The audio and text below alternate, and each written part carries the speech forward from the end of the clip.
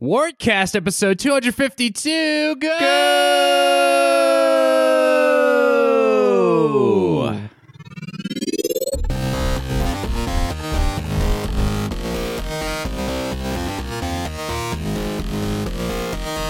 I'm Dylan Mento, and I am rejoined by Mr. Alexander Damrath. How are you doing, Alex? I'm doing well. I'm doing very well. Happy anniversary, Alex. Is it okay? Is it an anniversary or just like a happy big number? Happy almost 1 full year since we've seen one another physically for a podcast recording. Oh, that anniversary. Okay. Yeah, my new anniversary. Got 1 year. The bronze, the wool, and what's a 1 year? What do you get? What do you gift on a first year anniversary? God, Mickey and I at one point looked this up. And it was she really looked it funny. Up and she's like, weird. It's a diamond for the first year. We were mostly just like laughing about how much we weren't gonna do it. But hang on, I'm gonna look it up because it is wacky. What she found read so weirdly as like a mix of traditional stuff, okay, that's obviously like something from olden times, and then like something Hallmark kind of threw in there as like a way to get people to like spend more. It's weird because they split them up with like there's like ones that are based off like precious gemstones, and then others that are like more contemporary. What do you got? Like the first anniversary is paper. Gotta get that paper. Yeah, so that feels real, I guess. I guess paper was valuable in like an olden times thing. I'll take cash. You get to like the 18th anniversary and it's appliances. What? At that point, I want a new fridge. The appliance anniversary? Like the 26th is art, and the 27th is music. Okay. At one point, there's like an electronics. Yeah, the 44th anniversary is electronics. Honey, I finally got you that iPhone you wanted 40 years ago. Happy anniversary, my love. The 46th is games. So, okay. Once you reach 46 years with your significant other, then you're officially gamers. Finally, the gamer anniversary. Well, we have a different anniversary. This is going to be our Pringles anniversary. It's a special time. It's a special day here on the Wardcast. So for those of you who don't know, Microsoft has partnered with the great people at Frito-Lay. Oh, it's straight up Pringles LLC. They're not owned by anyone. Yeah. Pringles is its own thing. The fine Pringles and Dr. Pepper. If you want to purchase quality goods from small businesses, the fine folks at Pringles, they've partnered with Microsoft, the folks that make the Halos, to make a limited edition, only available in Walmart, wavy Pringles, Moa burger flavor. Moa apparently being a large flightless bird in the Halo universe that's only seen in Halo Reach. It's also apparently an actual bird. It was. When Nick Nundahl was telling me that was based out of New Zealand. I don't think it is anymore. Yeah, I think it's extinct. Yeah. But in the world of Halo Reach, anything is possible. Anything. Before we pop into these, so it's Moa burger flavored. Starting off, is there a burger flavor like before this, or is this just going to taste like hamburger? Let's find out. Okay. Hang on. Pringles hamburger. Hamburger. There sure is. There is both hamburger and cheeseburger Pringles. Oh, maybe we should have purchased one of those to compare. At one point, there was Wendy's Baconator Pringles. What? I don't know how long that lasted. Too fancy for my ass. Yeah. Are you a Pringles guy, Alex? Actually, I think I've told you it's going to be hard to beat for any chip. It's hard to beat a pizza Pringles. I mean, pizza is almost the perfect chip. It's almost Yeah. a pizza Pringle is divine, really. Beyond that, I think Pringles is not noteworthy. I like barbecue. Okay. Barbecue. Yeah. I just feel like their other flavors are the same as any other chip flavors, like barbecue, Nothing noteworthy. cheese, sour cream and onion. Like, yeah, like I could just get those from like a Lay's, baked Lay's or whatever. But pizza Pringles is like an S tier chip. I do like I don't know, Pringles can they're not as heavy on the body though. They're pretty light. Yeah. Potato crisps is what they're referred to on the can. I want to say they're not like sliced potatoes like most No, Lay's. I'm pretty sure it's like powdered potato that's been compressed into a chip like form. So they're much fluffier. Yeah. It's like eating the cotton candy version of The cotton candy of potato chips. Yeah. What do you think it's going to taste like just before we pop into it? Oh, okay. I'm a little in order to try and make it a little easier on listeners, I tried to quietly open it before we started. And so I've already gotten like kind of a whiff. Oh yeah. What are your olfactory senses telling you? My very first and my strongest receptor is vinegar. Oh, weird. It's a very strong vinegary. I'm not the biggest salt and vinegar chip guy. Yeah. So we'll find out. I'm sort of wondering if it's going to taste like not vinegar or just like how much that plays into it. Yeah. I think I'm going to pop it open now. I'm going to give people some ASMR. I think we owe it to people to maybe have some crunch on the mics. You know, if people don't like that, if you're not a fan of that, maybe just skip ahead a little bit. Let me take a whiff. Whoa, yeah, you weren't kidding. Holy shit, that's vinegary. It's very vinegary. It's not overpowering like just having like a bottle of vinegar, but it is like the strongest note. Yeah. God, my dad actually. So like, I showed him a can to him, and he was like, "Can you figure out anything from like the ingredients list?" And you can't really. There's sugar, citric acid, spices. Yeah, everything's going to be hidden in the spices and the natural and artificial flavors. Yeah, there is also dried onion, which is cool, I guess. But yeah. They also use paprika coloring to color the chips, so they have like a red dusting on them. Yeah, which I like. They're wavy too. I've never had a wavy Pringles. Yeah, is that like science a future Halo thing that they finally discovered how to make Pringles wavy in the Halo Cortana, Reach? I asked for the wavy chips. But Chief, the only chips left are Pringles. Then make it happen. Make them wavy. Giving the Covenant back their Pringles. All right, you ready? You ready to... Oh, this one's real blasted on the bottom. I got to make sure I get that part in my tongue. All right, ready. All right.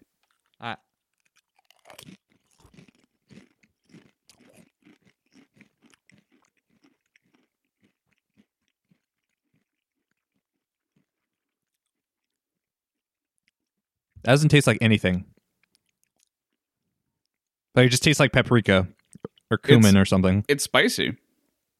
It's spicy, but not like, a lot. Yeah. Yeah, like my taste buds are dancing a little bit. Yeah. All right. Going for another one.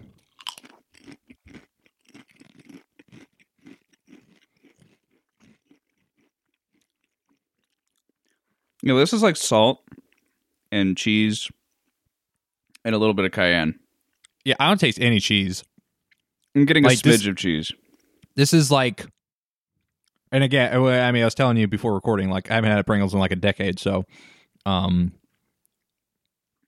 this just kind of tastes like the barbecue chips to me. And maybe that's just because my sense memories can only remember the barbecue chips, so that's what it's gravitating towards. Maybe. Hang on.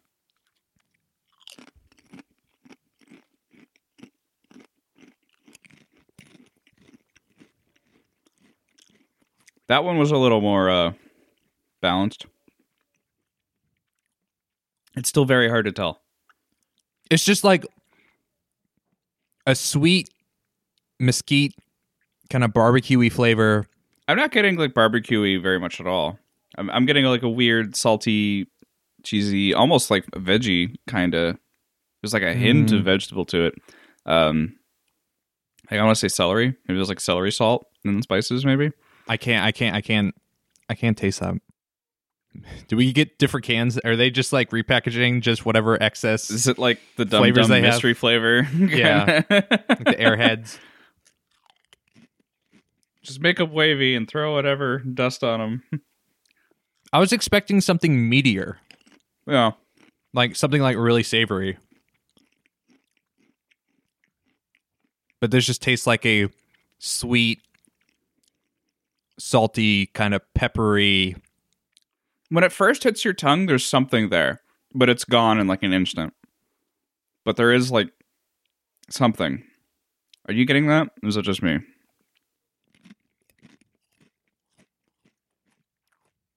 All I'm Like- getting is like the vinegar at the Yeah. very beginning. Yeah, there's definitely a lot of vinegar. I mean, it's good. It's not bad. I could eat it. Yeah. I just, you kind of want it to taste like a Moa burger.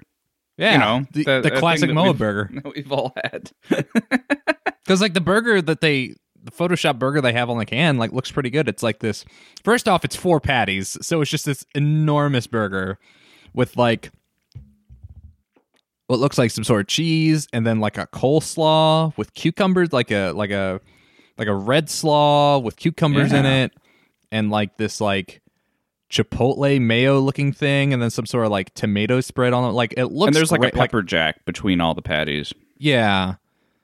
Like, that looks like a fucking great burger. This doesn't taste anything Honestly, like that. My only problem with the burger is like anything with that many thick patties, they're thick patties stacked on top of each other, is not edible. Like, Well, why are we designing burgers that can only be eaten by snakes? I mean, have you been to an In-N-Out? People go buck wild with their 4x4s. Not recently. And I wouldn't. I'd just be like, why? There's no way I can eat this. This is why it's called animal style, because you all are animals. Kind of underwhelmed, honestly. Yeah, it's just not what I expected. Okay, one more. And I don't know what I expected. I don't know. I went into this with no expectations, and I'm still kind of like, huh. And even those weren't met. Yeah, I was expecting like a beef flavor of some sort. Right. Yeah. Well. Well, this podcast is ruined. Shut down. You know what else is disappointing? Oh. What? Let me know. NFTs. Okay, yeah, all right. I didn't know if we were going that route or towards WoW, but yeah. No, I have plenty of time to talk about that. I don't think... I'll save it. I think Okay. I want to... God, nothing's more disappointing than what's going on in the art world right now, frankly. Just an absolute parade of oh God, what would you say? A parade of terrible, horrible things. Yeah. Nothing about this is fun. Yeah, I muted the phrase NFT like within the first day or so. And the thing with Twitter mutes is that they're about as bad as you expect, because it doesn't mute like derivations of the word you muted. So like if someone says NFTs plural, doesn't mute that, so still get plenty of those tweets. But yeah, I don't know. It's dumb. Non-fungible tokens. If you aren't familiar, I'm gonna try and give you the best rundown of what this is that I can. Yeah, give me an elevator pitch. Okay, so a non-fungible token is essentially a Bitcoin. Mm-hmm. And some Silicon Valley folks, in what mostly can be assumed was a bid to make a ton of money, started to pitch this idea to artists as a way to make a lot of money. So you convert your JPEGs into NFTs and sell them on the market for more NFTs, more cryptocurrency. Yeah. And yeah, that could make an artist a lot of money. The problem is the minting of these NFTs with every JPEG. The smart contracts. Right. Uses about as much energy as a small country. And is this a big problem for a planet on the brink of disaster? This is like real close to just pushing us over the edge. A lot of artists, it turns out, aren't making a lot of money off of it. It seems to be making a lot of money for people who have like investments in bitcoins and in cryptocurrencies. There's also like a weird, you can't like be in this club unless you're fairly well known already. So it's like not even a big boon to the art community. It's a total it's like nailing, it's like reinforcing the wall. It's a Ponzi scheme. Yes, it's multi-level marketing for rich assholes so they can get richer. Right. And there's a lot of artists who are sort of unaware of the problems and are trying to get into it. Some that are and are like, you know, very actively trying to be like, do not fall for this. Do not jump into it with like both feet. You've got relatively large artists sort of championing the movement. Like before word got out that this is really a bad thing, Beeple was all about it. And if you don't know Beeple, he's like this famous CG artist who puts out like a work a day of like beautifully rendered 3D model art. But he's like all about it, and he's got an entire marketplace of like his non-fungible token work getting sold for tens of thousands of dollars worth of Ethereum. I want to say hundreds of thousands recently. Man, it's just a crapshoot all around. Most recently, this started to tip over into the game sphere with just absolute dumpster fire of a human being, Jason Rohrer. Libertarian champion of games, Jason Rohrer. Who opened up, of course he did, just like opened up his own little NFT art shop, full of work that he did not make. Right. So if you're not familiar with Jason Rohrer, he created a couple games. He made that game. He self-published that Nintendo DS game. It was that was, you know, kind of grabbed a bunch of headlines back in the day. He also created the Castle Doctrine, which is just a game about like, it's just literally like a libertarian fantasy about defending your home against other people. You build mazes within your house, and then other players can spawn in your house and try to steal your goods, but only if they can get through the maze and if you're not there to defend it. Right, yeah. And it's based off the actual Castle Doctrine, which says a man's home is his castle, and in certain states, I think, or cities, like people have the ability to defend their home with lethal force if they choose. He's known for that Minecraft on a flash drive, where if you die, you pass it off to someone else, which I think reached 7 people and then got lost forever. Yeah, then some guy just walked away with it at GDC. And that MMO, 1 Minute, 1 Life. Yeah, that browser MMO where you get to grow from like a baby to a person in the span of a minute, but most people just die in the first couple seconds. Yeah, but you know, he's real libertarian and real hardcore about it, and is also kind of a massive tool and a COVID denier, I believe. Oh yeah, that too. Like big brain, like, oh, COVID's going to be, this pandemic's going to be over in a month, and like, hey, like, you know, wearing a mask is a form of like imprisonment, shit like that. So that's the crash course on Jason Rohrer. Yeah. Opened up his own NFT shop full of art that is not his. Yeah, that he requisitioned for the Castle Doctrine, I believe. He like just went around when he was making the Castle Doctrine, asked a bunch of game dev friends and colleagues to make like pixel art for like paintings within the game. Right. One of which is created by Adam Saltzman, who, am I incorrect in saying, is kind of a friend of the show? I would say colleague. We've had him on before. Yeah. this my favorite quote from this whole Kotaku article on the entire debacle surrounding Roar is Saltzman. Oh God, where is it? I want to make sure I get this exactly right because it's not good unless I get it exactly right. But it's okay. Either a lose-lose proposition for me in the short term, says Adam Saltzman. Either Jason does more gross public shit using my art, or else I have to like talk to Jason and spend some of my life doing that, which also sucks. It's very good. Yeah. Right after that, they also interview Frank Lance, who is the director of the NYU Game Center, and apparently he has a kind of friendlier relationship with Roar and try to talk about the thing with him. Yeah, it's I mean, that in of itself, like the Roar stuff, like of course he would do something like this because he's super tone deaf, and this nightmare of a weird crypto backed art thing seems right up his alley. But the whole thing is just dumb, and it's really weird because it went so fast from like me not knowing about it to like everyone knowing about it. And originally when people were talking about crypto art, I thought they were talking about making artwork of cryptids, and I was like, oh, that sounds cool. Why is everyone hating on this? And then I found out what it was. I was like, oh, okay.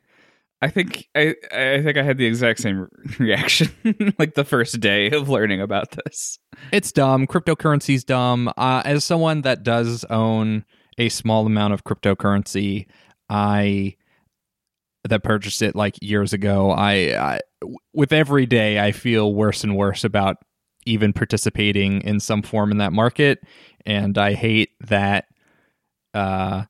late stage capitalism basically to a certain extent is because like I have gained a lot of money with it, and it's like, oh, that's nice, like I could use it to pay off some debts or put it towards a game I'm working on or whatever, but there's the whole ecological cost that goes into like what a single cryptocurrency transaction is. Like what's that one real roundabout way? It's like someone asks you what cryptocurrency is and you say, imagine you had your car idle for a year to solve Sudoku puzzles and then it gave you fake money because of that. It's like that, and it's all dumb. It's a dumb speculative market, and it doesn't empower artists or anyone that participates in it anymore. It's just another way to let the rich get richer, and it's super dumb. And I really hope it goes away soon. Like I hope, because the backlash against all the NFT stuff seems strong enough that there's going to be like a real, either some sort of like legislation's going to come out because of it, or like there's just going to be like a real like kind of protest backlash, like we are refusing to participate in this from like maybe larger organizations or something like that, and hopefully that makes the market crash and make it a non-viable thing to do, because it's a bad thing to do, and I'll have to keep tabs on that so I can cash out before the market crashes. But yeah, I hate that I have any sort of participation in it, and I hope it all goes away because it's just so dumb. It's so dumb to like it's the most. Someone made the comparison to Universal Paperclips, which is very funny because Frank Lance made Universal Paperclips, and it feels literally like that. Like there's literally no purpose for it except to create artificial scarcity in order to make money or to make a resource. And like it's literally the Universal Paperclips model. It's like we are going to consume the world for no other purpose than to make a thing. What value does this thing have? Well, it's the value that we place on it. Right. And I hate it. Yeah, it's frustrating. I hate it so much. Should have just bought Genie stock. All right, but or Roblox stock. You see this Roblox IPO? I haven't. Has that been booming? It's valued at $45 billion or something. Holy shit. Which is bigger than any other game company. Apparently, there's some not great stuff about that company, too. I saw one, Chris Ligman of You Are Jeff Bezos fame talking about it, and they were saying that they apparently worked for that company for a little bit, and they have like really bad kind of safety features in place and bad what's the word? Like security. Yeah, well, not security in terms of like account security, but in terms of like it's kind of like the Wild West in terms of what you can create, and especially since it's a product mostly marketed towards children, there's no one really looking at all the creations that are happening there. And that's what worries me the most. I safety think, team. Yeah, I think I've talked a lot on this podcast about like how much Tiny Build creeps me out among other companies. I mean, I feel like if your marketing is primarily geared towards children and you're a company that's just like making primarily kid-centric games or products that work to, I don't know, for lack of a better term, pull the wool over the parents' eyes and just kind of like hook the kid's vein straight to it. It bugs me.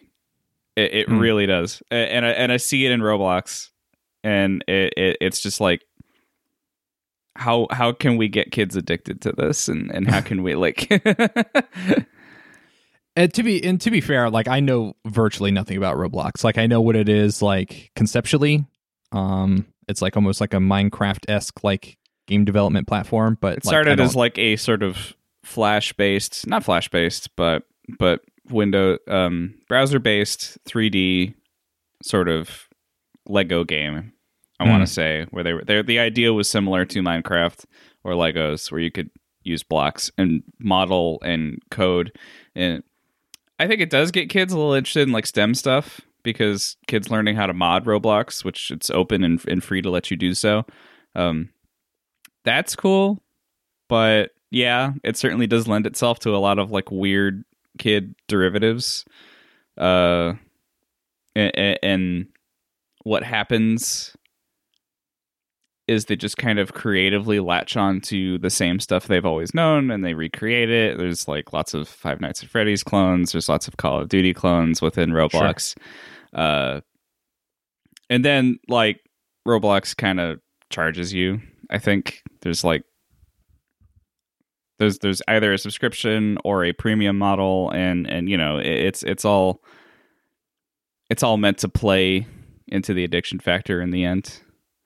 But in any case, yeah. All right, well, let's talk about a game that you're not addicted to. Let's talk about World of Warcraft, Alex. Yeah, I haven't played it. I haven't played it for like a week and a half. Really? Okay. Yeah.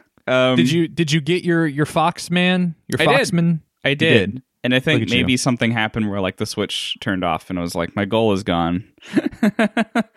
And now I'm just kind of wandering, and the wandering's cool, and the world's still cool. This World of Warcraft, as it were. Mm-hmm. It get it out. You got it. The combat's boring as hell. I just can't like find any fun in the grind, I guess. In the loop. Yeah.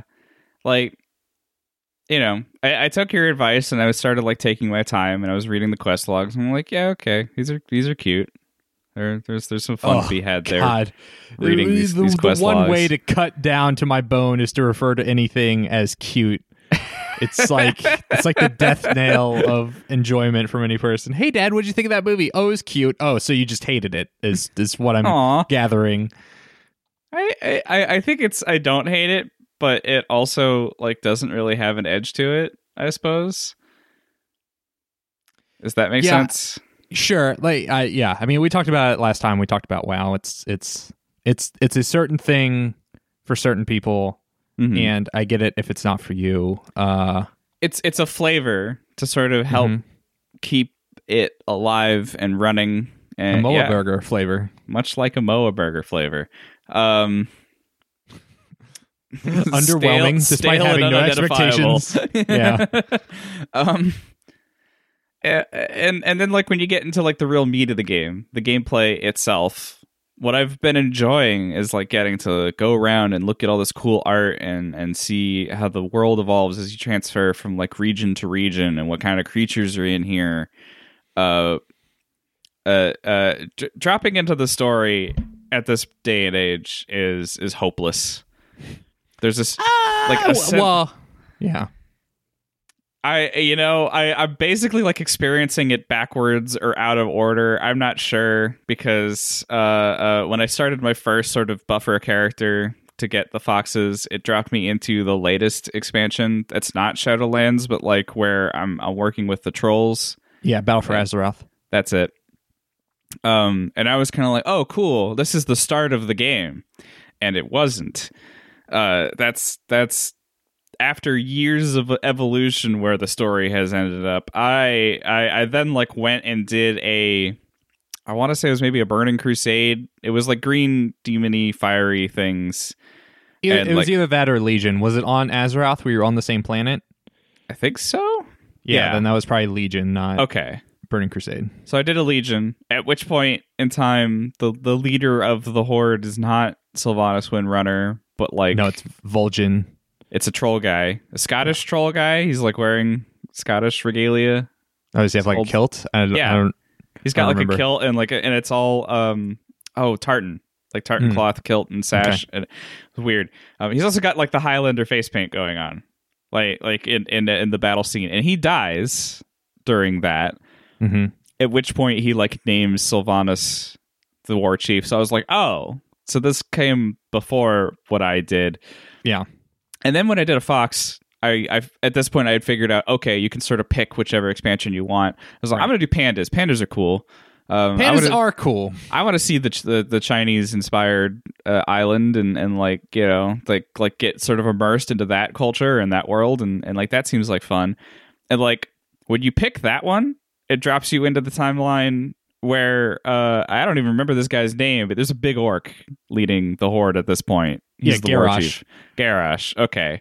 And he's real angry and upset at everything. Doesn't matter that we did real well in that opening cutscene fighting off the Alliance. The fact that they like disappeared and dismissed just pisses him right the fuck off. And he's like, you gotta go back there.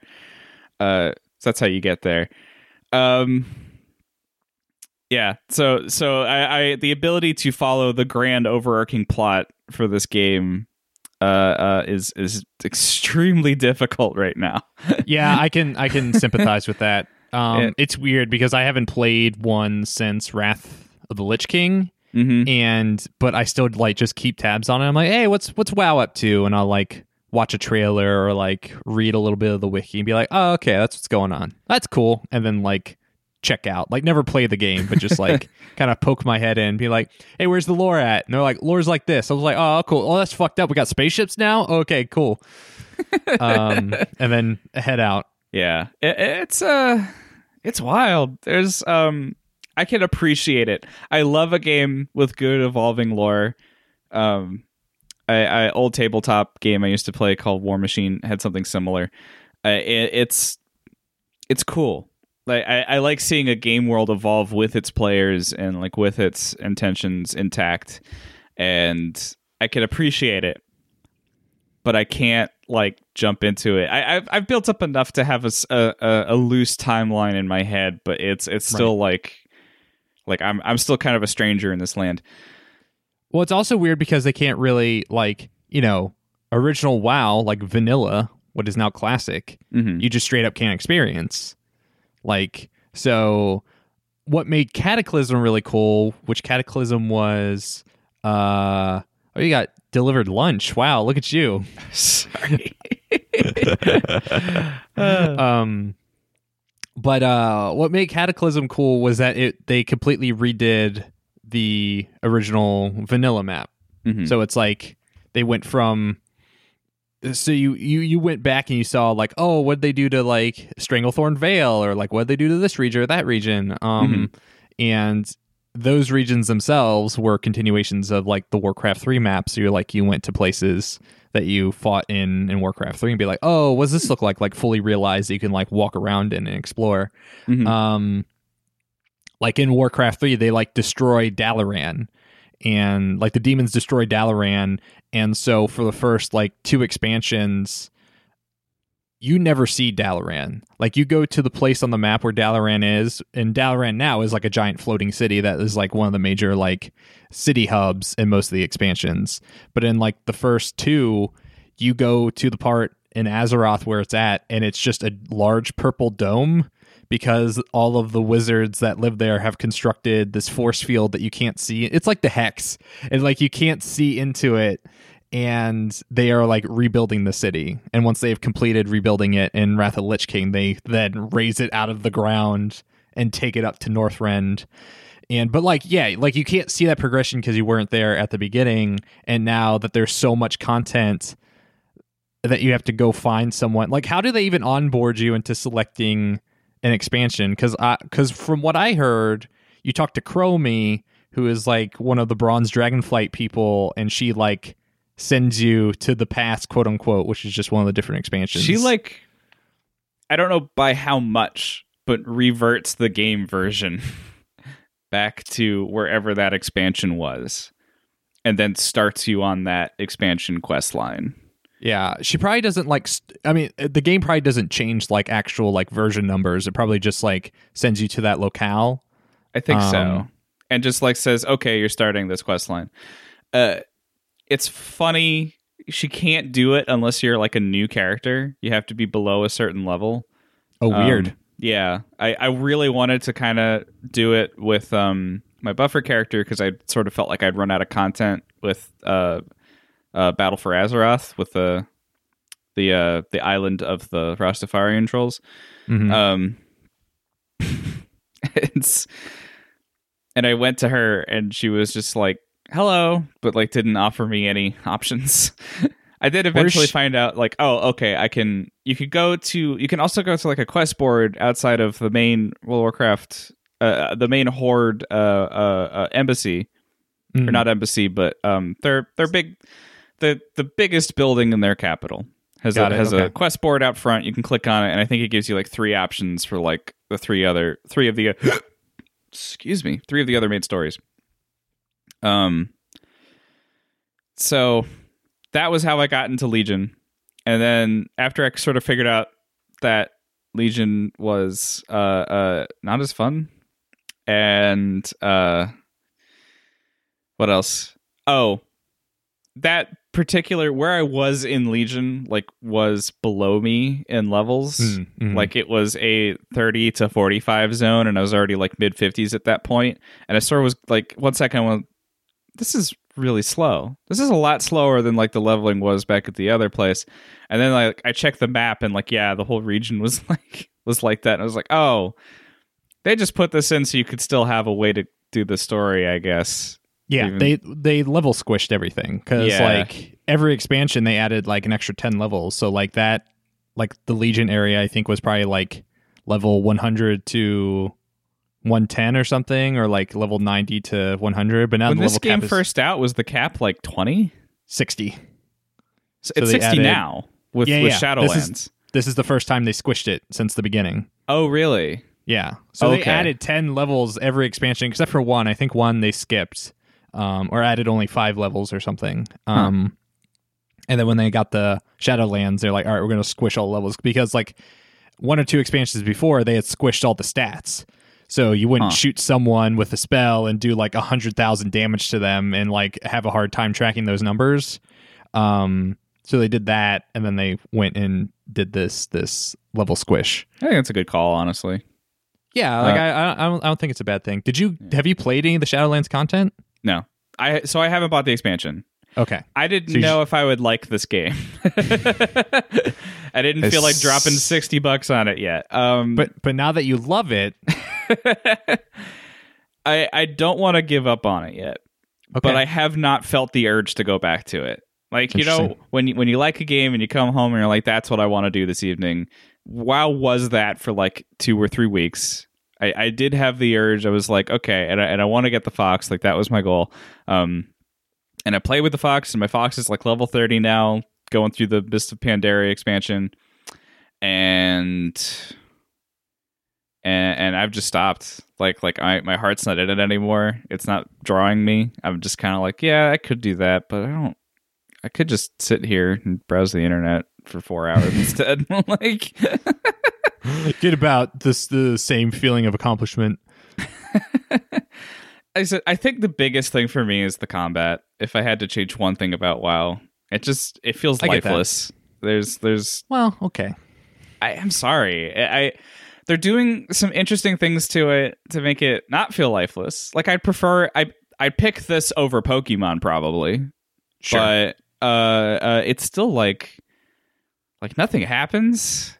I press a button and my character does a cool animation, but there's like no contact, no flinch. There's just like a number, and it's like, okay. There's a little bit of flinch. They do a little knockback, a little I guess a little blood splurt. I don't know. I mean, I get it. Knowing what I know of you and your preferences for combat design in games. Yeah. Like, of course this isn't going to be a game for you. You like something bad like Monster Hunter. Yeah. But yeah, I've spent so much time in my life with WoW that like going back to WoW now just seems like it just seems so daunting, and I don't think I could do it. I am curious. Yeah, there's a lot of content, and I could probably spend a solid amount of time just exploring all of the content. I am interested in. So a bunch of Bethesda games just came to Game Pass. Mm-hmm. And I've always been curious about Elder Scrolls Online because that game is built using like a Skyrim style kind of combat model. And I don't know, I've always been curious about that. So I might check that out since it's included on Game Pass. And see you know what like. I want? Tell me what you want. Okay. What you really, really want. Like my only problem with Battle Royales is that it can feel like nothing happens and then you die and it's over. Right? Okay. I feel like I want a sort of Battle Royale MMO, but one where you can just like, when you die, you just get like instant revive back on the map and you can sort of keep exploring. Well, have you heard of World of Warcraft Battlegrounds? Oh, is that kind of what that is? Well, the old Battlegrounds definitely were like that because they were like giant, like literally hours long battles that you could jump out of at any time, but it looks like it was its own separate instance. Like Alterac Valley was this classic one. It was like 40 versus 40 people, and it was a giant map, and there was like spotted across the entire map was like different objectives, side objectives you could do. So you could like raise this giant ancient that could help you in battle, or like summon a blood god that would help the horde side. And I think they've definitely like gotten rid of most of that in newer PvP and WoW because of just the huge time commitment. But yeah, there might be something in there for you, but I'm not gonna promise you the moon. Yeah, I mean, mostly what I want is like sort of the FPS or third person shooter combat in like a PUBG or a Fortnite, but without like the go back to the menu. Here's your place. This is what you got, and your numbers, and like, okay, now you can play again. Like I want just like a consistent open world survival shooter. Like I feel like that would be really cool. Mm-hmm. Just give me PUBG, but with like infinite lives. Throw me right back in as soon as I die. I want to just keep exploring and I'll never understand why that's the hang up with you with battle royales. I don't know. There's also a lot of concessions in battle royales that make gunplay feel not arcadey, and I sort of prefer arcadey. Like they have to, right? They have to add bullet drop. They have to work to make it seem fair. Like you can't just get picked off from 2 miles away. Got to use something like fairness. How gross for a competitive game to have fairness in it. The thing is, I get it, but I just like arcadey shooters. I like my bullets to go where I'm pointing, and like I mean, maybe try Fortnite. Like as someone that's been playing more and more Fortnite, and I hate that I am admitting that I've become this piece of shit.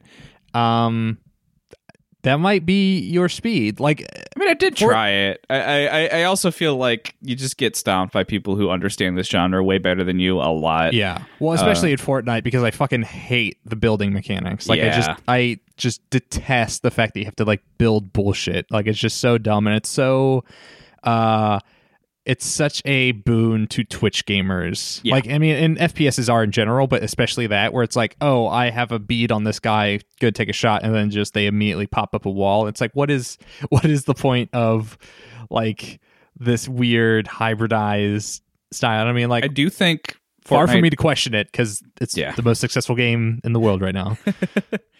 I do also think Fortnite still has like bullet drop. No, it does. Yeah. But it's like it's manageable. Like going from PUBG, like I've been playing like on and off some Fortnite, like having gone from like a Valorant or PUBG style, which there's not a lot of bullet drop in Valorant, but like there's like recoil and stuff they have to consider. Like going from that into Fortnite where it's like, oh, there's bullet drop, but it's so much more manageable, like because you can just, when you fire a shot in PUBG, like you don't see the bullet. like if it misses, you're like, okay, well, I don't know like how low or how high I have to move my reticle. But in Fortnite, you're gonna see this giant stupid ass bullet glide across the landscape. You're like, okay, that's where it landed, so now I can adjust my aim accordingly. And so like going from one to the other, one that's much more simmy to one that's much more arcadey, I'm like a crack shot in Fortnite because of it. Like my team, like I'll be playing with Harris or someone and like, oh, there's someone like way over there, like 100 200 meters out. I'm like, all right, I got him. Pull out the sniper, take a shot, down him immediately, and everyone's like, whoa. And I'm like, yeah, I'm pretty good because I've played way more difficult games than this. I liked there was one coming out called Hyperscape, which I don't know what's happened to it. I think it's still, I mean, it's I don't know if it was in beta or what. It's definitely still going on. That's Ubisoft's right. I Battle understand Royale. that was like really trying to be the most arcadey of them all, so much to the point that I think their sniper rifle was hit scanned and it was a big point of contention. Oh, interesting. Yeah. They like wanted it to be extremely fast and extremely like shoot from the hip, and A Halo sniper in a Battle Royale. right. And but everyone was like, "Oh, that sucks. You can't have that in a battle royale." And I was sitting over here like, I don't know. I kind of want to. Okay, I want to try that. Yeah, like I'm not opposed to that. Like I don't think different gun feel would ruin a battle royale. Like Right. it's all. I also think Fortnite plays much better on mouse and keyboard, which is wild for me to think about. Seeing that I'm a tried and true controller defender. all shooters do. Nah, I don't think FPS so. games, all I mean, third-person shooters. Call of Duty feels pretty good on Halo. Is pretty good on a. Any controller. game where you can use a mouse keyboard, it's just better. It's nice. Okay, well, we're gonna refer you to the loading screen on Super Meat Boy. Sorry. Any game where you have to aim is much nicer on a mouse and keyboard. I don't know if I can agree with that. Anyways, all right. So that's World of Warcraft. We'll see if you stick with it. I'll check in again in a little bit. Okay. Next wordcast. I haven't touched it. That's not installed. What game? Well, then that will be the end of the arc. But if next Yeah. episode you're like, yeah, I checked it back out. It's still kind of gripping me. Then I'm going to keep pestering you about it.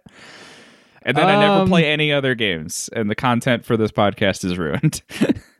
Or we just become a World of Warcraft podcast, like all the other World of Warcraft podcasts exist, and make a mint. Pringles, make a World of Warcraft branded Pringles flavor. Murloc meat, wavy Pringles. I have already warned my cousin about this, and I'm not sure if I told you. I think I said this last episode. Since Monster Hunter is coming out at the end of this month, like World of Warcraft has no hope beyond that until I'm done with that Monster Hunter. So, all right, so we're going to take a hiatus for a couple months while Alex gets Monster Hunter out of his system. Because my God, do I not want to hear about Monster Hunter ever again? Oh, speaking of Monster Hunter, how was the Monster Hunter movie, Alex, directed by Paul W.S. Anderson, starring one Mila Jovovich as Captain Artemis? my friend, you can hear all about that on the latest Attract Mode episode. Wow. Where we go all in on the new Monster Hunter movie. Spoiler alert, it's terrible. It's not terrible. It's one of the worst movies I've ever seen. That's bananas to hear, because like I'm not gonna sit here and say it's good, but it's watchable, right? Like it's Is it? Sure, like it's watchable. Like you could sit there and turn your brain. Look, since quarantine started, I've been a part of a lot of bad movie watch groups over Discord, like several. Saw Tenet together. We saw Tenet together. Also, Tenet also totally watchable. Like I would watch Tenet before I'd watch some of the films that I've been forced to watch amongst my other friend groups. But I recently rewatched Master of Disguise. I watched all of the Twilight movies recently. I saw Titan AE, that weird sci-fi movie. I love that movie. That movie sucks shit. I love that movie. That It's movie not sucks amazing. ass. It's It is- fun though. I would say that movie is as bad, possibly worse than Monster Hunter. It I is can't of the agree same with that. caliber. Oh my gosh. Like if you wanted to watch, like the way I could describe Titan AE is like, imagine Treasure Planet that's someone ate it, digested it, and then shit it out. And that's Titan AE. But the soundtrack, Dylan. Oh my god. It's Just like you in the Digimon movie. It's like the Digimon movie sucks shit, but every time I bring up the Digimon movie around, you're like, but it's got ska on it. It's got All Star on it. Does it have All Star? I forgot Yeah. about that. Okay. I like the Digimon movie because the jokes are good. Like they straight up kind of let the What writers joke kind of is good? fly. What joke is good outside Ty's mom? Ty's mom is the big one. Ty's mom's the only good part of that movie. Ty's mom's great. When they're about to like hit Agumon, when Agumon winds up in the real world somehow, like the bus that like nearly runs into him, or no, it's like a truck. And there's two people in the truck, and one of them was like, "What was that?" And the other one was like, "I don't know, I wasn't paying attention." And the other guy goes, "You were driving." Like that's a good gag. Wow, that's okay. Uh-huh. That movie is 3 different movies mashed together. It is. I had forgotten about that part, to be fair. There's It is also like that terrible. weird. What is the Fox Kids movie with like the newspaper cutout kids?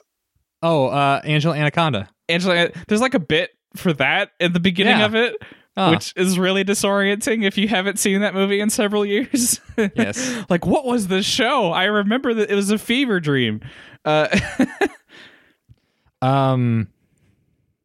Yeah, that movie's bad. That movie is worse than the Monster Hunter movie. So there's at least one movie that's worse. I can't agree. I don't know. Watching an IP I so love get destroyed in that movie. Yeah, but dude, you've seen Rise of Skywalker. Rise of Skywalker is more watchable than Monster Hunter, for sure. I say would they're rather around the same. rewatch Rise of Skywalker. Snyder Cut's coming out soon.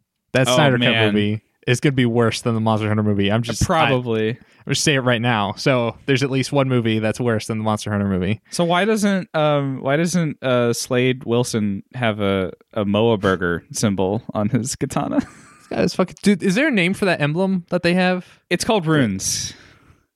Like that specific one is called runes? Yeah. Or like the emblems in general are called runes? Okay. Yeah, I never that used that specific one. one is called runes. I went and looked it up. I had a friend say he thinks that might have originated with like DC Comics, and he might be right because the Halo symbols do carry a lot of references. Like there's the Triforce and other stuff.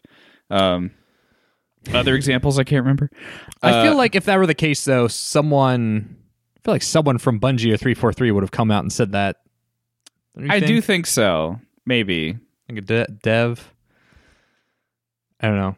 To clarify, there's a picture because for some fucking reason they shot extra scenes with Deathstroke in them because Deathstroke needed an expanded role in this fucking 4-hour Snyder Cut Justice League movie.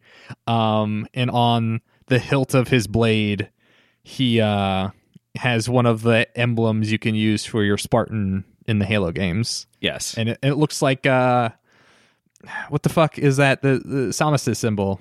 It does kind of look like that, but with like some thorns. Yeah. It's like the cool S, but it's like the Electro Ball cool S Samus thing. I think what my friend looked up and pointed out to me, there is like a DCpedia article that has that symbol listed as the symbol for the League of Shadows.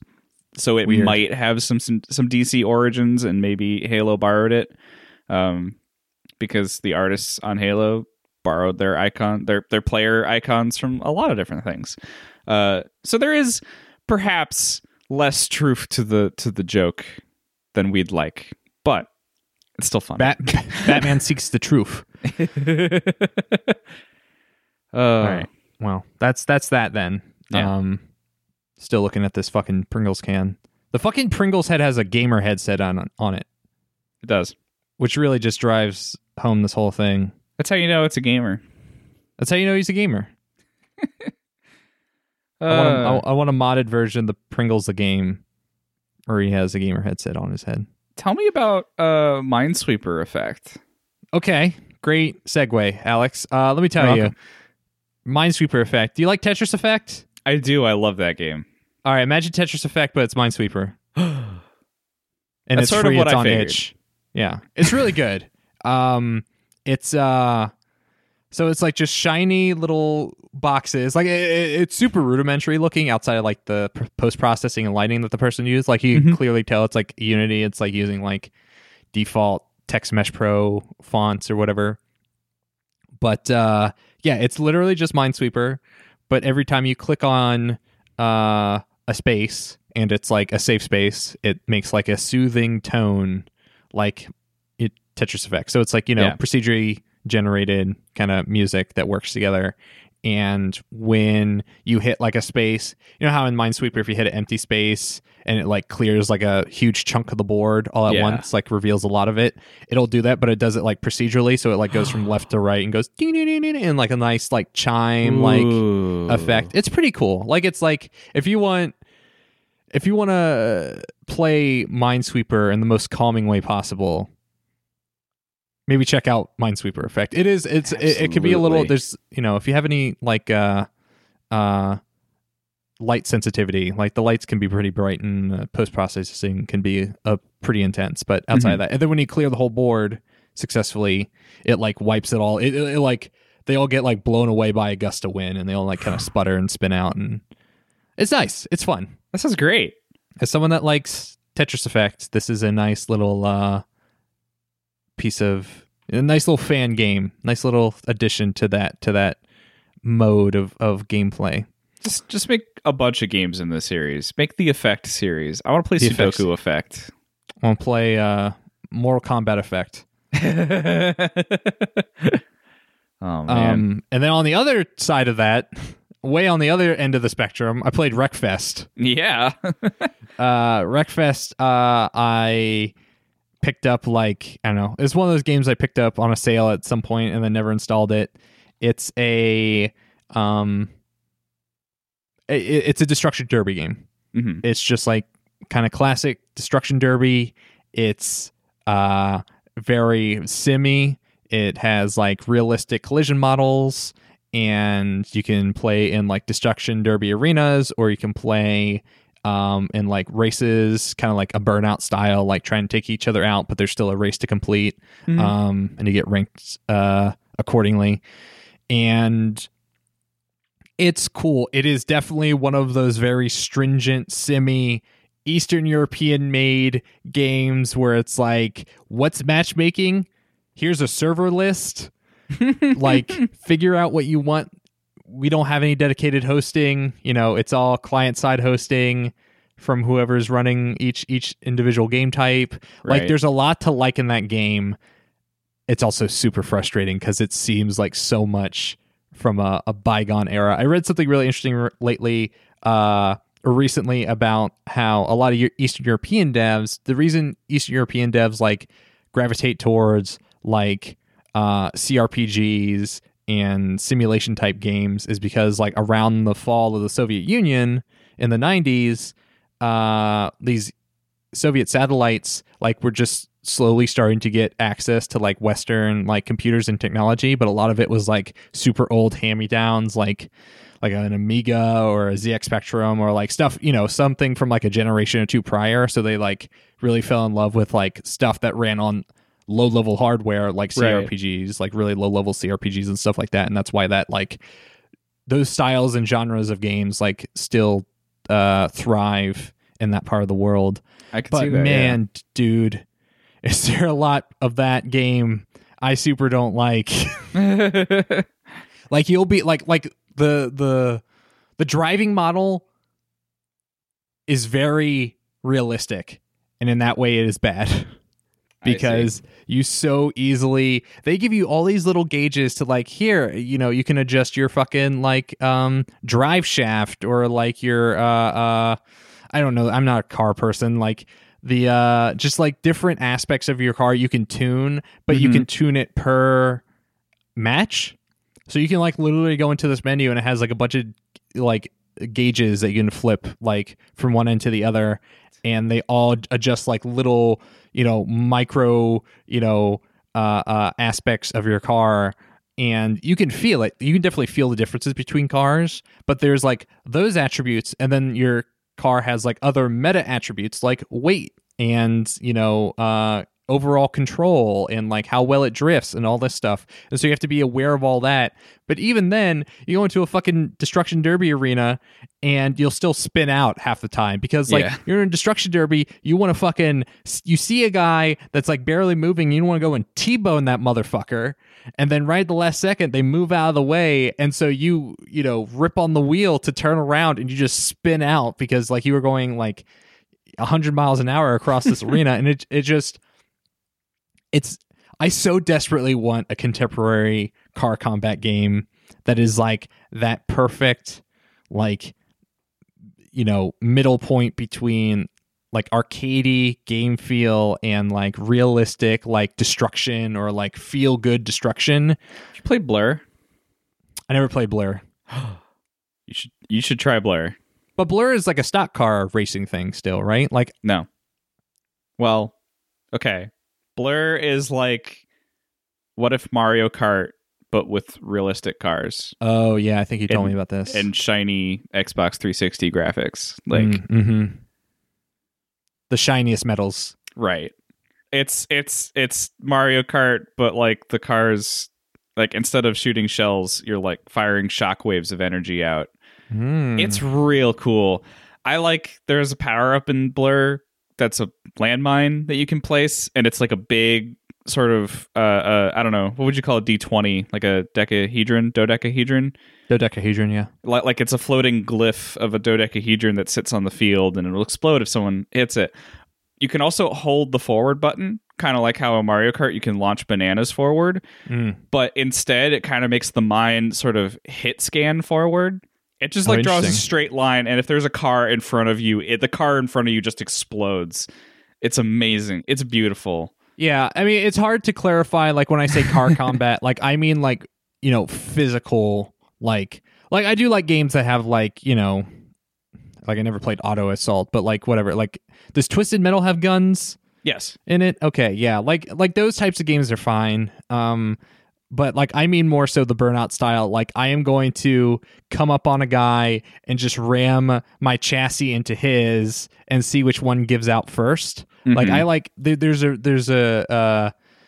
physicality to that I really enjoy, and I really enjoyed playing the remastered Burnout Paradise. But I want something more than that. Like I'm still very interested in Destruction All Stars, that PS5 exclusive game, because I'm curious if that'll satisfy that niche for me once I at some point get my hands on a PS5. But yeah, like car games with when I say car combat, I mean more so like car melee combat, for lack of a better phrase, like when you're actually like ramming into another car, less so like, oh, I have like Mario Kart style like weapons or whatever items to utilize against my opponents. Like I don't really want that, though I do enjoy that sometimes. Especially like a Mario Kart battle game type. But yeah, I was hoping Wreckfest was going to be that, but it wasn't really. And I think it's just because of the driving model more than anything else. But you could drive like a bus. Like one of the things you can pick is just a giant bus, and the bus has a ton of weight to it, so it could take some pretty good hits and deal out a lot of damage. Or like a farm harvester. One of those big things with like the spinning thing on the front to like gather up like corn or grain or whatever. You can drive one of those. Though it's like center of gravity is like super high, so if you take a turn really sharp, it just immediately tips over. And like because it's all client side hosted, like each server room, game room, like the people can pick whatever like the variant is, or like adjust the certain aspects of the game. Right. So like you can reset, you can hold X on the controller to reset your car in the case that you do like flip over. And some people switch that to be instant, and some people switch it to be like, oh, you have to hold it down for like 3 or 5 seconds. So like you're flipped over and you're like super exposed, and people could still come up and ram on you. And you have HP. Like once your HP runs out, that's how you're out of the game. Right. And like, so for those 3 seconds while you're like desperately holding down the button to reset your car, and it kind of turns your car into like a ghost mode for a sec, so you're like invulnerable, and people will clip through you until you like kind of spawn back in properly. You're just like sitting there and taking a bunch of hits. So like the harvester flips over, and then you're just like prone like a cow on the fucking field, and people are just like coming up and hitting you. But yeah. All right. Well, Yeah. Wreckfest. Could have been better. won't be on your best games played. It might be. Maybe I'll come around on it. Who knows? Maybe I'll be so desperate at the end of this year to play. Maybe it'll be your World of Warcraft. It'll be my World of Warcraft. My world of Wreckfest. All right, Alex. What do you want to talk about now? We got a bunch of shit here. We do. I played a game last week. You played a game last week.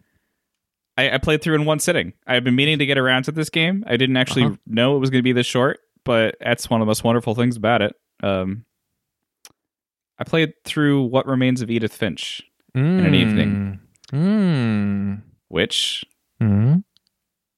is a very, very unique story. Okay. It's hard to talk about this game. Yeah. Because there's so much that I don't want to give away. Yeah. And so much that I want to ensure people are going to experience for themselves the first time. But I mean, it's just fascinating to me as a story about tragedy, that it aims to be as beautiful as it can be. Mm-hmm. The briefest of synopses is that you are the last remaining Finch in the Finch family. Mm-hmm. You're not a bird. That's their last name. Oh, shit. Damn it. All right. Well, I'm out. And on the day of your mother's passing, you, having suddenly been becoming the last Finch, you get a key that sort of guides you to go back to the old family homestead, which is this big, ungainly, beautiful, but sort of cobbled together home in the Pacific Northwest somewhere. And with it, you sort of begin learning more about a family curse and the family's history. Why the family is so obsessed with death, and why everyone in it has sort of died in either weird or notable or downright tragic ways.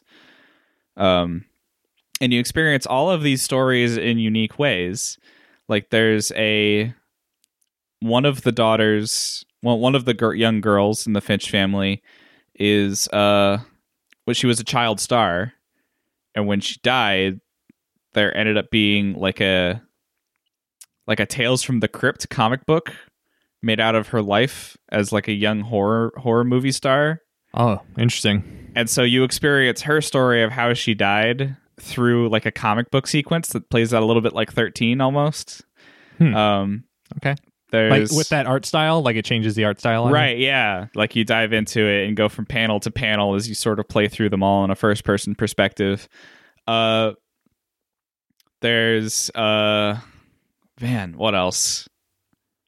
Some of the sequences are really good, and I can't, like, they're the ones that stick out to me the most, but I can't talk about them because you just got to see them.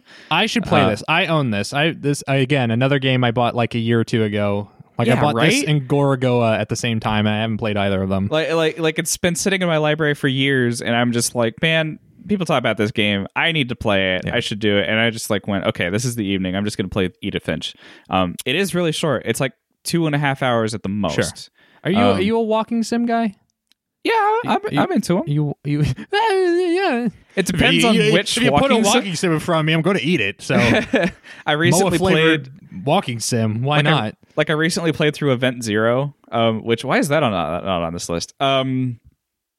I don't know. You have to add to the show notes, Alex. I just completely forgot about that one. I think it depends on the walking sim, and I would rather play ones that have like some critical acclaim than ones that don't.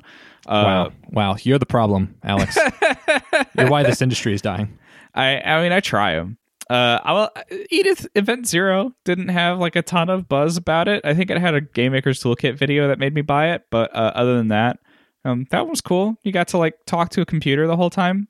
Like the only interface in that game is you clicking on a computer so that a keyboard pops up and then you type in instructions to a computer, and the AI on it is like self-aware and talks back to you. Okay. And it's pretty brilliant in that sense. Like you actually have a companion in this game that seems to dynamically respond to you and understand what you're saying, and you can have like a conversation with it. A real conversation. It's weird. I don't know how they did it. But you're also like just using it in a utilitarian manner a lot for like, you know, sure. Can you open door 13, like that kind of thing. So anyway, that was the short review of Event Zero. You should try that one just to sort of see that mechanic in action. It's cool. But inserted within our discussion of Edith Finch.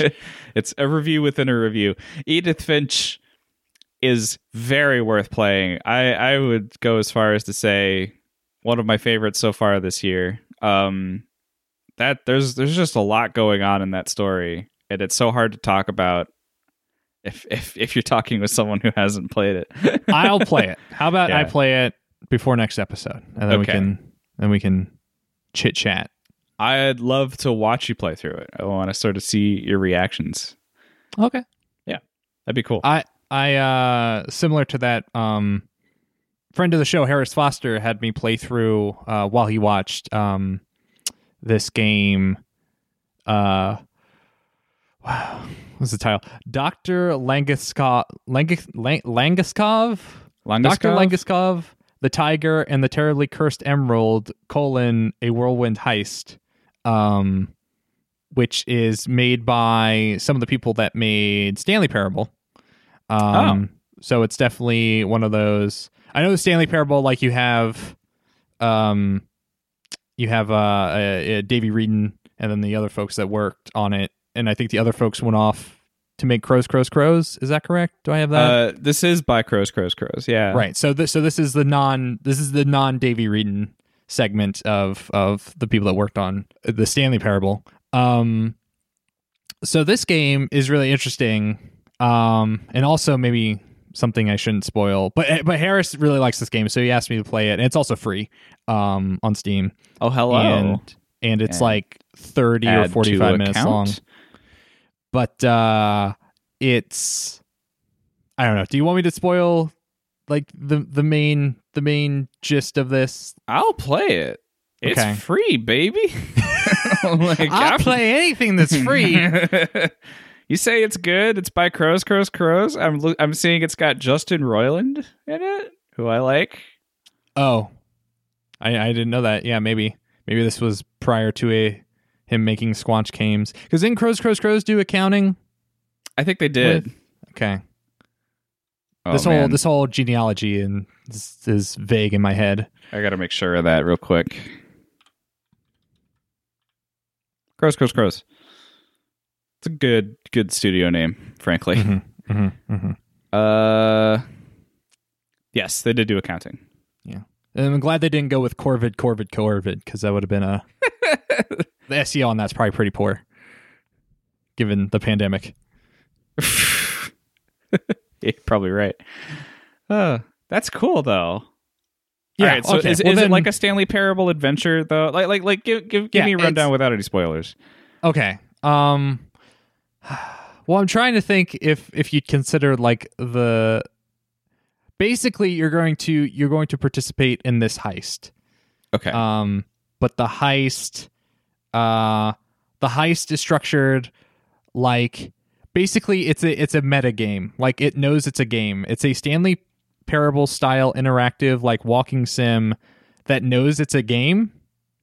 And even to the point where it's not even like, oh, you're going to be playing this video game. It's treating this video game like it's a stage production.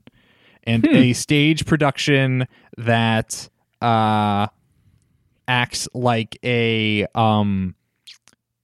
theme park ride, where there is a literal queue where you have to wait in line to participate. Oh. And before you get your turn, you have to do certain things to then play the game, quote unquote. Okay. All right. So that's all I'll say. Okay. So, and that might already be giving too much away. But how about you play that? I'll play Edith Finch, and then we'll reconvene. I like this plan. On that. All right. Anything else you want to talk about?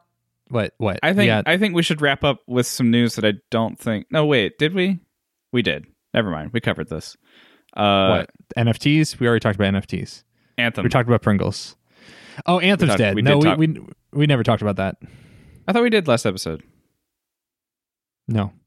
Okay. Well, much like a Finch family member, Anthem is dead. Yeah, and it died in a tragic way. I'm going to read a comic book where experience its death through a comic book. It's just sad, man. Yeah. Wasn't there another like games as a service game that was shut down recently? I bet like 50 of them shut down a month. Wow. Frankly, okay. I don't know, man. I think what bothers me about Anthem is that I felt promising. I felt hopeful about its future from like the get go. I thought, man, that looks like cool. That looks like cool. Yeah. That looks like fun. It's cool. There's like freeform flight, and a Destiny with mech suits is kinda. Yeah. And then like there's no freeform flight. It's buggy. The game feels off. Destiny's already out and eating its lunch. Like it. And then what really bugs me about this whole situation, to me, the real crux of like the frustration is that they sort of announced that it had like one more chance to it's like, is Anthem gonna do it? Will it? Won't it? Like it's on you fuckers. Yeah. They made it a public debacle whether or not Anthem was going to get pulled from the grave. And I don't know. That makes it cut a lot worse. Than if they were just like quietly like, we shelved it. Well, okay. So like, what are the two big like games as a service success stories? It's Destiny. Fortnite. I guess. I guess I meant more like single player driven, like of this style, of the Destiny likes. It's like this in No Man's Sky in my head, and even No Man's Sky is kind of like its own separate thing. So yeah, I guess games as a service. That one, in general. like, I don't think No Man's Sky has like any microtransactions either, so it's not really like a games as a service. That's just a single player game that had a bunch of updates that made it better. Yeah, I guess so. I guess it's in a. I guess I'm less talking about a genre categorization and more so a public sentiment. Like, Destiny wasn't well received when it first came out. Like it was like it was like there were people that really liked it, but it was also there were plenty of people that had pretty harsh criticisms for it. No Man's Sky came out and there were people that liked it, but there was plenty of harsh criticisms about. And obviously those two games did well enough out the gate to justify reinvesting in themselves and trying to make better versions. I don't know if that was the case for Anthem, or if Anthem, if EA just didn't want to bother, because I think they said like how many people were working on like the Resurrection. Artifact. Artifact's the other game that got That's it. axed. Yeah, I heard about that one. And now it's like free to try until they pull the plug. Yeah, both versions. Like the one where you like the old version and then the remake that they were doing. Right. Did either of these have like a Peter Dinklage they could have removed and replaced that would have like helped it out? Yeah, I don't know. Were there any characters voiced by that Nolan North could voice? It's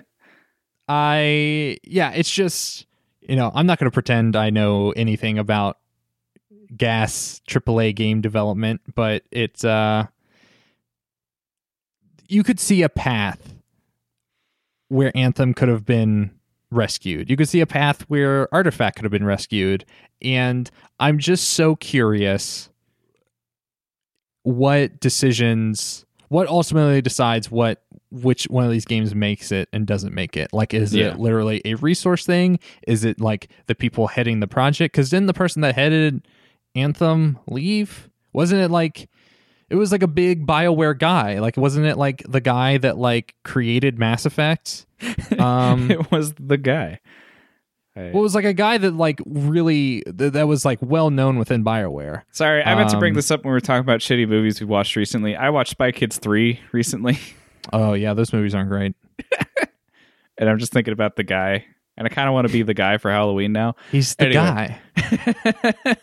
But anyway, yes. BioWare's the guy. BioWare's the guy. Who am I? All right, yeah, but like I'm just so curious what determines, because like Anthem was rough. All right, Yeah. like quest design didn't make a lot of sense. Like you had real no good direction. The matchmaking was pretty poor. I knew it was like pretty buggy. But there had to be something salvageable within it. So I mean, and I know it's all like a cost benefit analysis, but you know, you want to see every game succeed. No one's sitting here hoping a game fails. Yeah. And Well, someone might be. well, yeah, but I'm saying no one rational wants to see a game fail. And I just don't know. I feel like there's something with any of these games that could. Casey Hudson was the guy I'm thinking of. Did he? Okay, he didn't work on Anthem. All right, ignore me. Sorry, Okay. I went down that rabbit hole and it yielded nothing. Found nothing but dirt. But he did. He was the Mass Effect guy, but he was not the Anthem guy. Gotcha. I think between like, I mean, obviously like the pandemic has done a lot to like devs and studios. And like we're going to see like this echoing effect of like things getting delayed or canceled like for years because of the pandemic. But you look at Artifact, you look at Anthem, and you even look at Google Stadia closing its first party studios, like, you know, having barely like done anything yet. Like they released Journey to the Savage Planet, which wasn't even like a fully internally developed game. Like they bought the studio that made that. Yeah. And I'm just so curious the lack of faith in stuff like that. I wish these projects were given more time to like find themselves. Yeah, absolutely. The Google Stadia thing is just hilarious, especially after it came to light that they did that because they were terrified how much money Microsoft spent on Bethesda. They're like, holy shit, how much? Yeah. How many billions of dollars? I thought this was going to be cheap and easy. What? God. Fuck this, I'm going back to email. The whole Stadia story is so weird, especially because like it started with them showing off like a museum of failed video game products. Yeah, I was there. I saw it in person at GDC. What was the point of that? Are you? I don't know, it was like a aware? Power Glove, and the only thing that was missing from that exhibit was like the Phantom console. Honestly, like if they had that, that would have been the real warning sign. Yeah, it's and now they're like basically. So now they're just like a content delivery platform, right? They're no Yes, longer making games; they're only serving up existing ones. Exactly. What's Jesus. really funny about that GDC museum thing was that I remember Frank Cifaldi talking about it, because Frank Cifaldi runs the Video Game History Foundation, where they do like archival and stuff.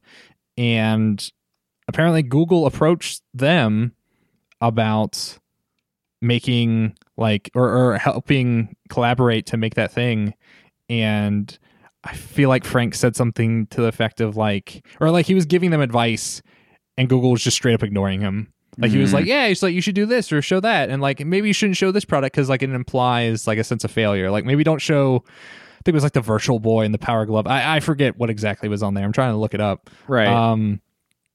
And they just straight up ignored him, which seems like the going MO for Stadia, where it's just like, we're gonna do our own thing. Why did it fail? It's like, well, it's because you're not listening to Not paying attention. yeah, you're not listening to like the experts that you hired, like Phil Harris. Like, I mean, like I don't know, because it feels like, because they also said something effective like all the Stadia people were like congratulated like a day or two before for what a great job they were doing, even though they had lined up this closing announcement by then. And it's just it's wild to think about, and it definitely seems to come down to a just a managerial problem, at least on the Stadia side, less so on the Anthem or Artifact side. Right. So the Artifact thing is just like, why did you want to charge so much money for so much of this game? It should have been obvious. Yes, the stuff they chose for that exhibit included a Sega Dreamcast, an NES Power Glove, and a copy of E.T. for the Atari 2600. Oh my god. Which just it bodes so well. And here's Frank Cifaldi's tweet. Confession, we were paid to provide these things for the Stadia display. They didn't know what they wanted, changed the scope about 4 times, and ended up mishmashing 2 different concepts that worked together into one that didn't. The text on the placards was draft text I barfed out quickly. I was like, this is just for context. Have your writers redo this. And they were printed as is, typos and all. That said, they paid great, and the money was crucial to helping the Video Game History Foundation's Game Informer Preservation Project happen in May. So I'm super thankful for the opportunity, as bizarre as the final presentation ended up being. What if I put all the objects up as a charity auction for Video Game History Foundation, quote, recreate the epic Stadia display at home? They're just kind of sitting in a tub taking up space right now. Man. I do want to say I've played with my Stadia a little bit. It works fine. Yeah. Like even when I played it when it was Project Stream, like the tech holds up. Yeah. It's just so focused on being something it can't be that it fails to realize what it already is pretty good. Like that's what bothers me the most, I think. And the business model was broken. Like it wasn't a la carte system like a Game Pass or something, or like the Amazon Luna, whatever that's going to be when it shows up. It like they had the streaming idea, and then they were asking people to pay for these games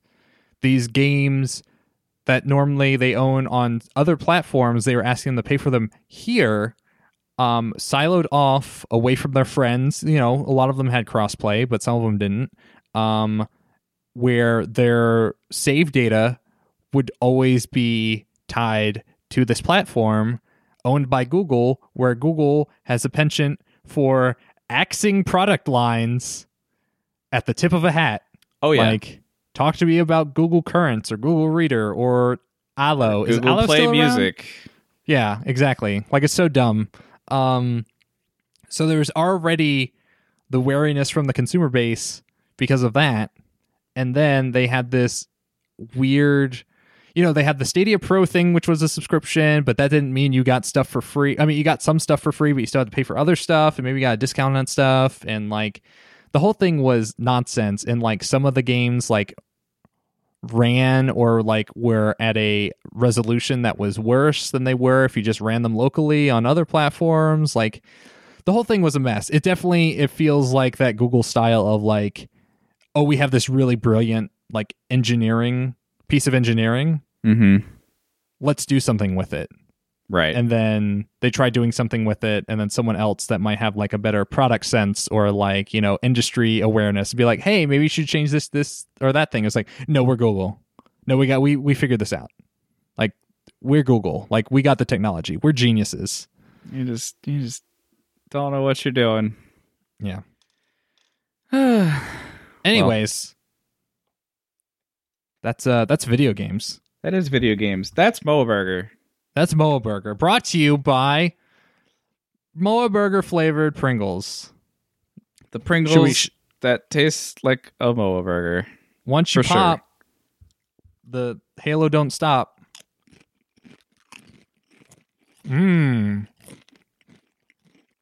taste the Halo. Does Master Chief even eat chips?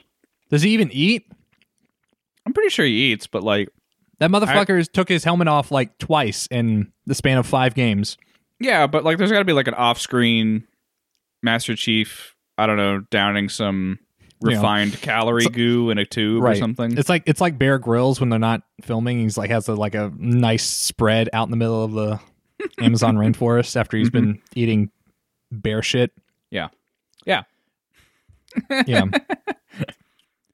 Who knows? I have to assume that his suit like filters his piss into like drinking water or something like that. Well, it jerks him off. We all know it jerks him off. So if they have jerking off technology within the Mjolnir suit, it has to have like a piss filtration system. Have you seen the Brian David Gilbert video on Halo lore? Where he gets really mad about like the suit that jerks him off. Didn't that whole like project take him like a year to read through all those fucking books? Yes. Brian David Gilbert, like, what are you doing? That's just a drill tweet. It was a joke from a drill tweet. The Spartans are chemically castrated. They can't be jerked off. Like, man. Anyway, all right. File review, Alex. Out of 10. Out of 10? Yeah. I don't know. 6.5. Yeah, I give it 6. Yeah, edible. Yeah, it's fun. You could eat these. You could eat this whole can without thinking about it. Like, yeah, it's like it would happen immediately. All right. Well, that's another episode of the podcast where we eat chips. Let us know what your favorite Pringles flavor is. Is it Moa Burger? Is it something else? So head to your local Walmart and enjoy some Moa Burger. Alex, where can people find you? People can find me at my local Walmart buying more Moa Burger Pringles. just pouring them into your cart. just dozens and dozens of cans. They can also find me at Twitter, on Twitter, at Godan. That's GHODAN with an underscore. Cool. And nowhere else. Otherwise, I don't exist. All right. You can find me at Alex's house. Giving him the rest of this can because I don't want the shit in the house. Or you can find me on Twitter at Dylan Vento. And if you like this podcast, you want to listen to any of our other podcasts, you can find them at ward-games.com or on Twitter at Ward Video Games or wherever podcasts are listened to. Just search Wardcast. That's another episode. Alex, thank you so much for consuming snacks with me. Absolutely. Anytime. And we'll see you next time.